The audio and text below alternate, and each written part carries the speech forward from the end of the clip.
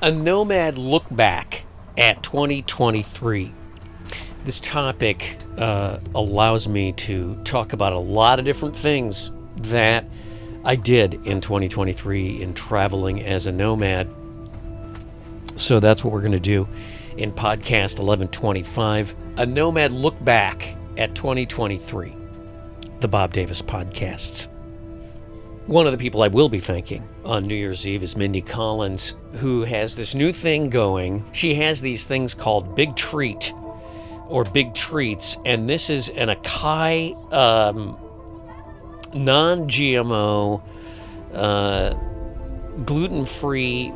It's almost like a miniature Cliff Bar, if I could say that. It has the consistency and the texture of a Cliff Bar, if you like Cliff Bars. And there's lots of different flavors. She wrote on this, "Hey Bob, thanks for doing this. I told her I would talk about this. These bars are nutrish, great with coffee." So here's the deal. I have eaten the entire bag. She sent me one bag. I've eaten the entire bag. In fact, I ate like 4 of them in one sitting. The one that she sent me is strawberry acai, and it's an amazing thing. BigTreatHealth.com. If you want to get some, just use the code Mindy15 in caps. MINDY, Mindy15 in caps. Check them out. 80 calories, 4 grams of high-quality plant protein, organic sugar, and 12 bars in each bag. And you can get boxes of bags. I'm sure they have other flavors. I'll let you know more as we go. I'll just read off the back of the thing. The ultimate treat is a superfood protein treat that provides on-the-go nutrition with some of the healthiest ingredients available on Earth. Developed over 12 months and tested with countless people, and I am now one of them. It is the perfect snack to feel good about what you're putting in your body. We were inspired by the feedback from kids to older adults and everyone else in between with how good this treat tastes. It really is good. And I'm not a guy, I don't like strawberry. I'm big on peanut butter and things like that. So for me to like a strawberry treat is a big deal. The best part is all the ingredients are good for your health, and that's why I believe this treat is good for the whole family. So that's what the little bag says, and thank you, Mindy, for sending them to me. Now just send me a whole box, and I'll give them to all my friends. You know, the thing is, if you eat a couple of these, it really is a great appetite suppressant, which I think is the big thing, especially out here when there's so many pretzels and other things that I love available. So I don't need to go on and on about it. But Big Treat Health, all one word, .com, and if you want to buy, you'll get a discount, Mindy15. One of the things about travel, one of the things about being a nomad is you focus on the now, and it happens without any effort on your part. I am the last person that I would expect would be that focused on the now. Yeah, I've done stuff. I've done a lot of yoga. I'm not big on meditation. I read The Power of Now, and I've heard all the people talking about it's important to focus on the now, blah, blah, blah, blah, blah. But you end up focusing on the now most of the time. That is because there's always something that you have to do. And I find myself very content and calm out here doing this because I end up having to focus on the little things that have to be done. There's always things that have to be done. Wood has to be chopped. You have to go to town. You have to be strategic about what you're going to get. You might have to go to Parker to go to the Walmart. You have to be strategic, and you're thinking about when you're going to get there and what you're going to do after you go to the Walmart, and sort of running these errands and then doing little things, constantly cleaning, constantly preparing food. The days are short, so you get up, you have something to eat, you drink some coffee, you do a bunch of stuff, and then it's time for dinner. So winter, you don't have that much time. I am not the kind of person that focuses on the minute by minute of the now. Well, this life experience of being a nomad causes you to be more focused on the now. Therefore, the interesting dynamic that I have is the memory is sometimes not a very good guide as to what a person has done in a year.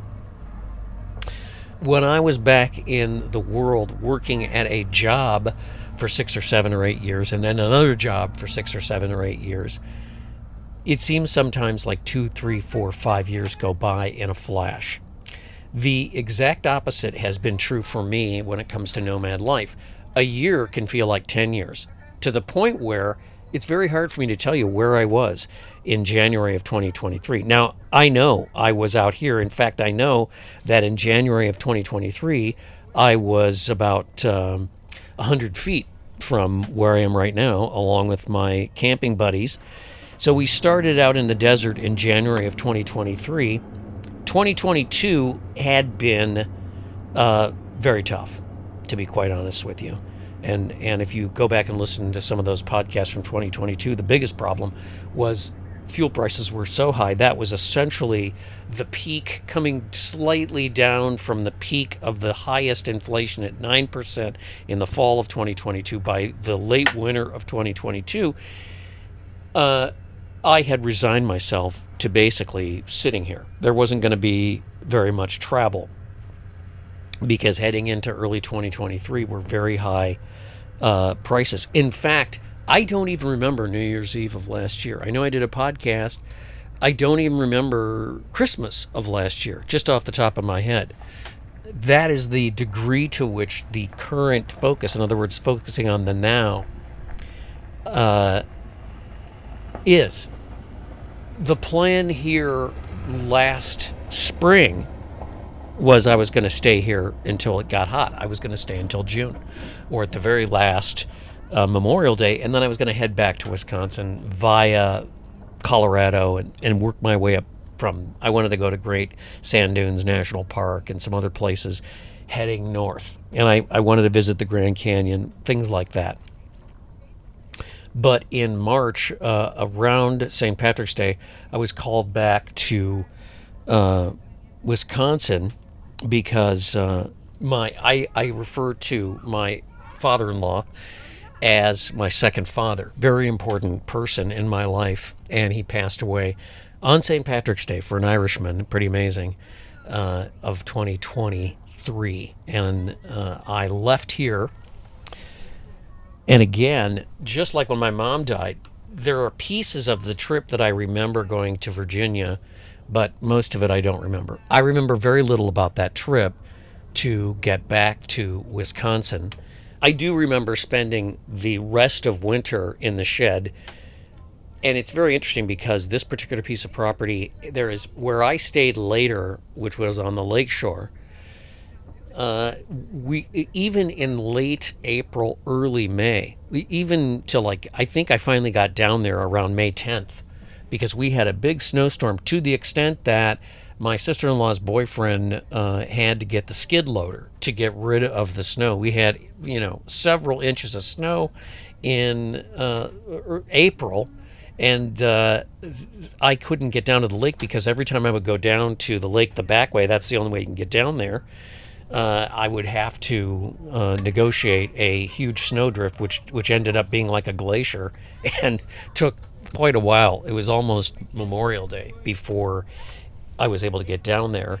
And I ended up having a perfect summer on the lakeshore.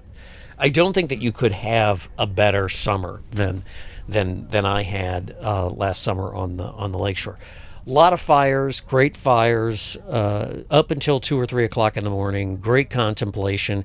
Really enjoyed having friends coming to visit, and we'd stay up all night and we'd talk about things. At the same time, there are some pretty significant economic changes going on, and it sort of made it seem like there were going to be lower fuel prices going forward. So there was a little bit of pressure that was off. And here again, one of the things I learned is that when I am moving, then I seem to have a lot more to talk about than when I am not moving. So I really had to reach down to find content during that period of time. Also, this was the sort of a period of time that was marked by the Peter Santinello video dropping, and then him letting me know that it was time to start putting videos up on my YouTube channel. I reintegrated YouTube into what I am doing. Suddenly, it was August 1st, and it was time to go because I was going to go east because my nephew got married and my son officiated the wedding, and everybody went to Portsmouth, New Hampshire for the wedding. So I left Wisconsin somewhere around August 1st and headed down to the southern tip of Wisconsin into northern Illinois, working my way down through northern Illinois, all the way down, had to dip into Iowa briefly, found a way to cut across Illinois below Peoria, and what ensued was the most incredible trip through this abundance that I could have possibly asked for. A couple of years earlier, I had taken the I called it the Industrial Revolution in Reverse tour, where I went from Minnesota east across the Great Lakes. And so I visited a lot of industrial landmarks and historical places that had to do with the Industrial Revolution. This was different, and I decided to go down south to go across to the east.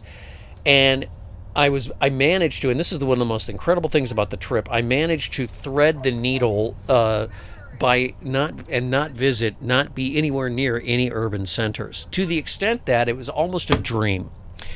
It's one of the things that I will remember most about this year was this incredible abundance of all these crops across the country. Literally amber waves of grain, even though most of it was corn and soybeans and things like that. It was really an incredible experience just being out and having the windows down and driving on back roads. Most of the time, the only vehicle on the road was me. Through all these little rural towns, coming across the Midwest. So Illinois, into Indiana, the rolling hills of Indiana, on into Ohio, and up into Pennsylvania and New York State. Had that incredible experience in Jamestown, where I had a little problem with my differential, so I had to find a place in Jamestown. Just spent 2 days there and had an incredible time in this really interesting post-industrial kind of town of Jamestown, New York, which actually has some pretty amazing history going back to the 1830s and 1840s, and it was built as a factory town at that time. And on east, up through upstate New York into Vermont for about a minute, then on into northern New Hampshire. And my plan was to camp all over the White Mountains and all through this area around northern New Hampshire. And I learned so much about history and about the national forests and the king pines that were in these various locations. Had some great conversations with park rangers about the history of New Hampshire and the fact that they clear cut almost all those forests, and that was one of the main reasons for the emergence of the national forests, was to protect those forest lands going back to this period of time in the early 1900s, in the wake of all that clear cutting, and it became national forest land. And I'll tell you about the hurricane wedding in the second half of this podcast. One of the clients that I will be thanking profusely is 36 Lynn, the independently owned and operated refueling station in South Minneapolis. I talk about it all the time. Shout out to Lonnie and all the guys at 36 Lynn. They're at 36th Street South and Lindale Avenue South in South Minneapolis, Lynn Lake to be exact. The main thing is the store, which is making waves with locally sourced items in the store. And of course, because they're an independent refueling station, they get a better deal on fuel. And they can pass the savings on to you. Check them out online at 36Lynn or on Instagram at 36Lynn, 36Lynn. Or click on their banner at the top of the page at thebobdavispodcasts.com. Well, the thing about New Hampshire, I remember from this year, was just rain. It just rained all the time until finally my friend in Manchester, I had intended to go down and see Jack and Karen in Manchester for a couple of weeks, maybe a week. And he said, why don't you just come down now? So I ended up spending a month with Jack and Karen. And Jack is from that part of the country. He's from upstate New York, Albany, to be exact. Karen's from Massachusetts. They really know a lot about the history of that area. And this is the great value of staying with people who are friends, who don't mind if you stay too long. I feel like I stayed too long. It was a month in the end. At the end of the day, it was a month. But we got to go to Mount Washington. They took me to these restaurants I never would have found on my own, just have lobster and all the things, and experience this whole state. And I often talk about how all of the states of the United States are unique. They are not all the same, even though there's an olive garden on every corner. They are not all the same. One of the things about New Hampshire is it's very real. It's very down to earth, and I really enjoyed being there. And then the wedding was in Portsmouth. So we went into the city of Portsmouth in the midst of this huge quote-unquote hurricane that was going to destroy the East Coast. I don't even remember the name of the hurricane now. And I ended up parking at the AC Hotel in Portsmouth next to a concrete wall at the hotel. The hurricane didn't really amount to much. The kids had the engagement dinner on a table set up at the Atlantic shore. The family has a little old, really sort of undeveloped, old school cabin right on the Atlantic there in New Hampshire, near Rye Beach. It was idyllic. Beautiful sunset. They had this beautiful engagement dinner. The next day, the wedding was just fantastic. Perfect wedding. We all ended up at this bar in Portsmouth, right near the hotel, the night of, and there was a bunch of people in this bar, and somebody was playing a bagpipe, and people were complaining because this guy was playing the bagpipe, and in walks the bride and the groom, and she is wearing her wedding dress with this giant white foam top hat. And so she makes this regal entrance. The bagpipes start playing again, and it was just an incredible moment. And that's one that kind of stays with me. Then the next morning, we all went back out to the, I guess I called it a cabin, but it's like I don't know what you call it. It's like a cottage on the shores of the Atlantic the next day. Beautiful weather again, September in New Hampshire, and we had a great brunch. I guess she's my niece-in-law, whatever you want to call her. Her family was like, you should stay with us for a couple days. You can just park in the driveway.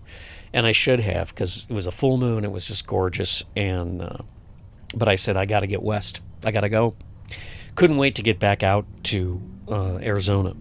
And here again, I remember, I don't remember much of the trip. And some people I know, they make little notes in their calendar book to let them know where they were and what they were doing at a certain time. I usually use the podcast for that. I don't remember much of the trip. I remember Massachusetts. I remember, I don't know how I guess I went through Pennsylvania to get back out to West Virginia. Dipped into Ohio briefly. I remember West Virginia, and then I remember getting into Tennessee and staying with my friend John in Nashville. And then I don't remember much about Western Tennessee. Just remember, again, trying to stay out of the major cities. And I think I ended up in Arkansas, kind of lost, but finding this incredible place where I camped, dispersed camping in a national forest. And then suddenly I was in Oklahoma. And this is the thing about this kind of travel is I'm in Oklahoma and I realize that I'm in the Panhandle, which was the epicenter of the movement west of Okies to San Bernardino, where their ambition was to become migrant workers. You know, it says something about the time, and this became the subject of Grapes of Wrath. So I did some great content about the sharecropper kind of mentality and where people are today with their incomes, and how we kind of have a sharecropper mentality about things. And that was kind of like the part of the trip that I referred to as the ghost of Tom Joad. And then it was Texas briefly, because I was in the Panhandle of Oklahoma, ended up in New Mexico, and again amazed at the the fact that Mount Washington in New Hampshire is only about 7,000 feet, but it seemed higher in some weird way from the 10,000 foot plus peaks that I was in New Mexico. And I got to come across the Navajo Nation, Arizona.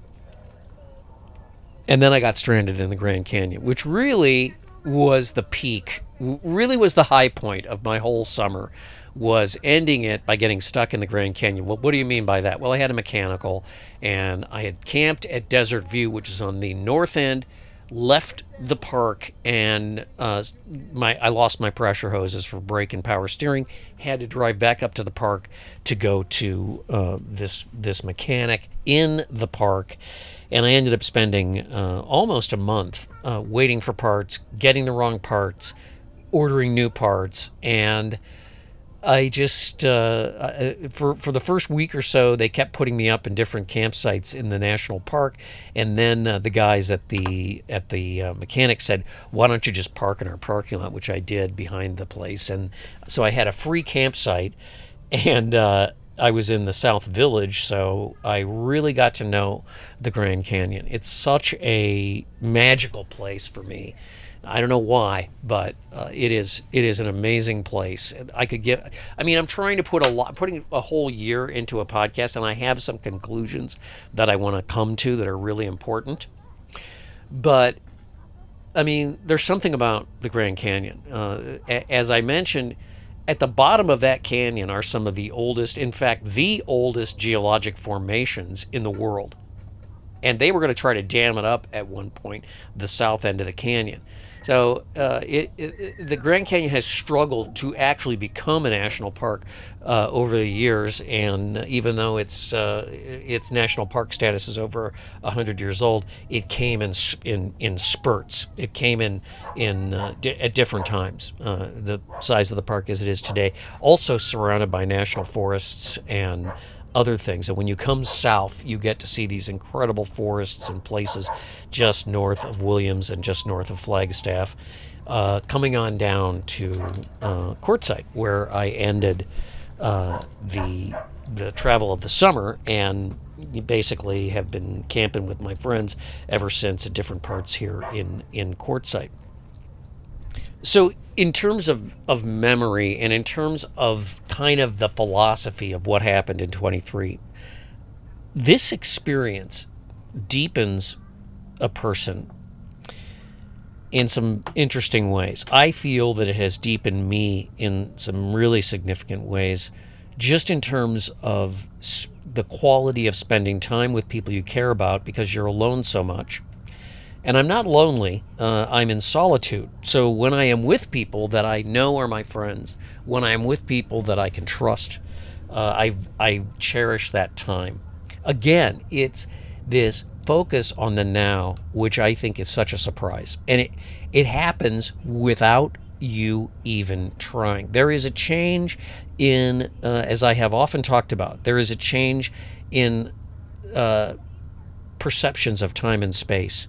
We travel through time and space. We function and we think differently than we did back in the world. This is not a value judgment on the people back in the world. It's just what happens to a traveler. It doesn't have to be a nomad traveler in an RV or a truck or a car or whatever. It can be a traveler who is a digital nomad who travels all over the world, working for Arthur Andersen, or just travels and goes around different parts of the world.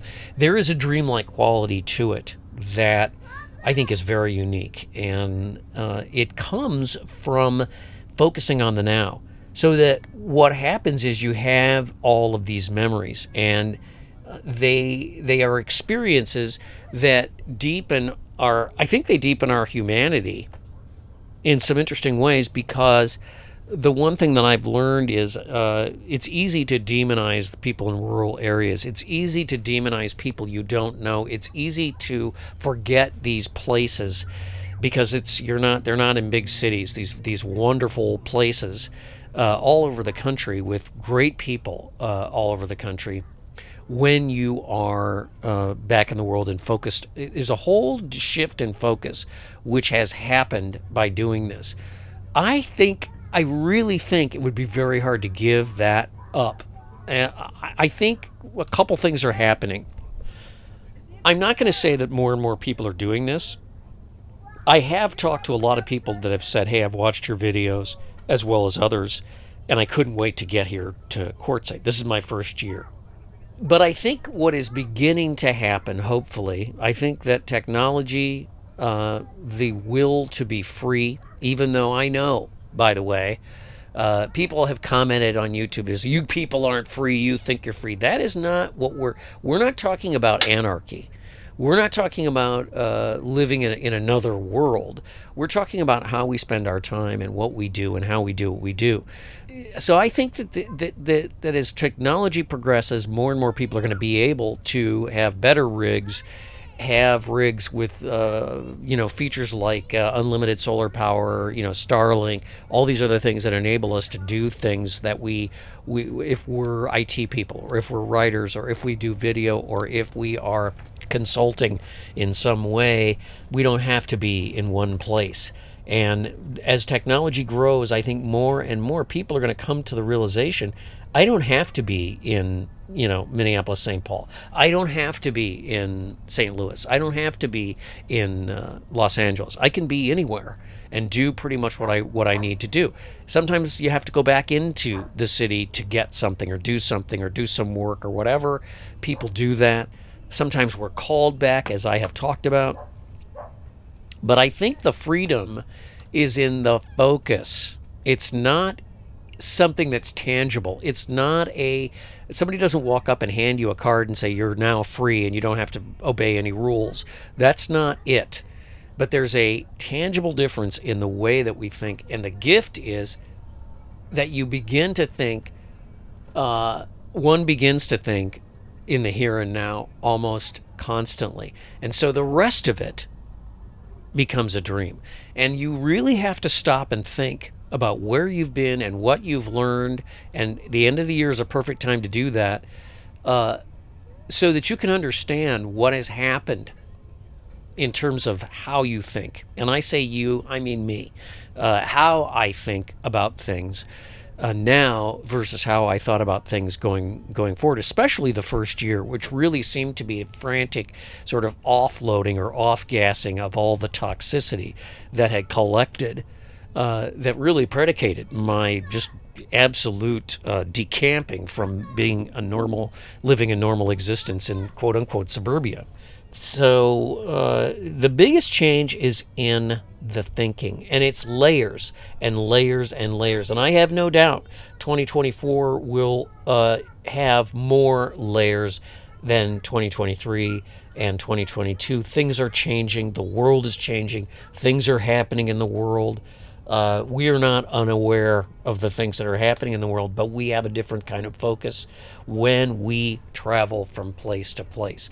A lot of things that happen don't touch us because we are moving around, and we are in rural areas, and we are in places that are insulated in some ways from some of the strife that happens. Yeah, you see things, but it isn't like being in one place and seeing, and you hear this all the time. The city's not what it used to be. This city, fill in the blank, isn't what it used to be, or we're having a hard time, or we can't afford this and we can't afford that. I think this is it has the potential to be a productive way to work, a very productive way to work, if a person can come in with the resources to have the things that they need to have to be able to do this. The big takeaway is how travel leavens a person, how it adds gravitas and yet a suppleness to us, to me in particular. It's easier for me to be positive. It's easier for me now to see the good in people, and I've had experiences with people who,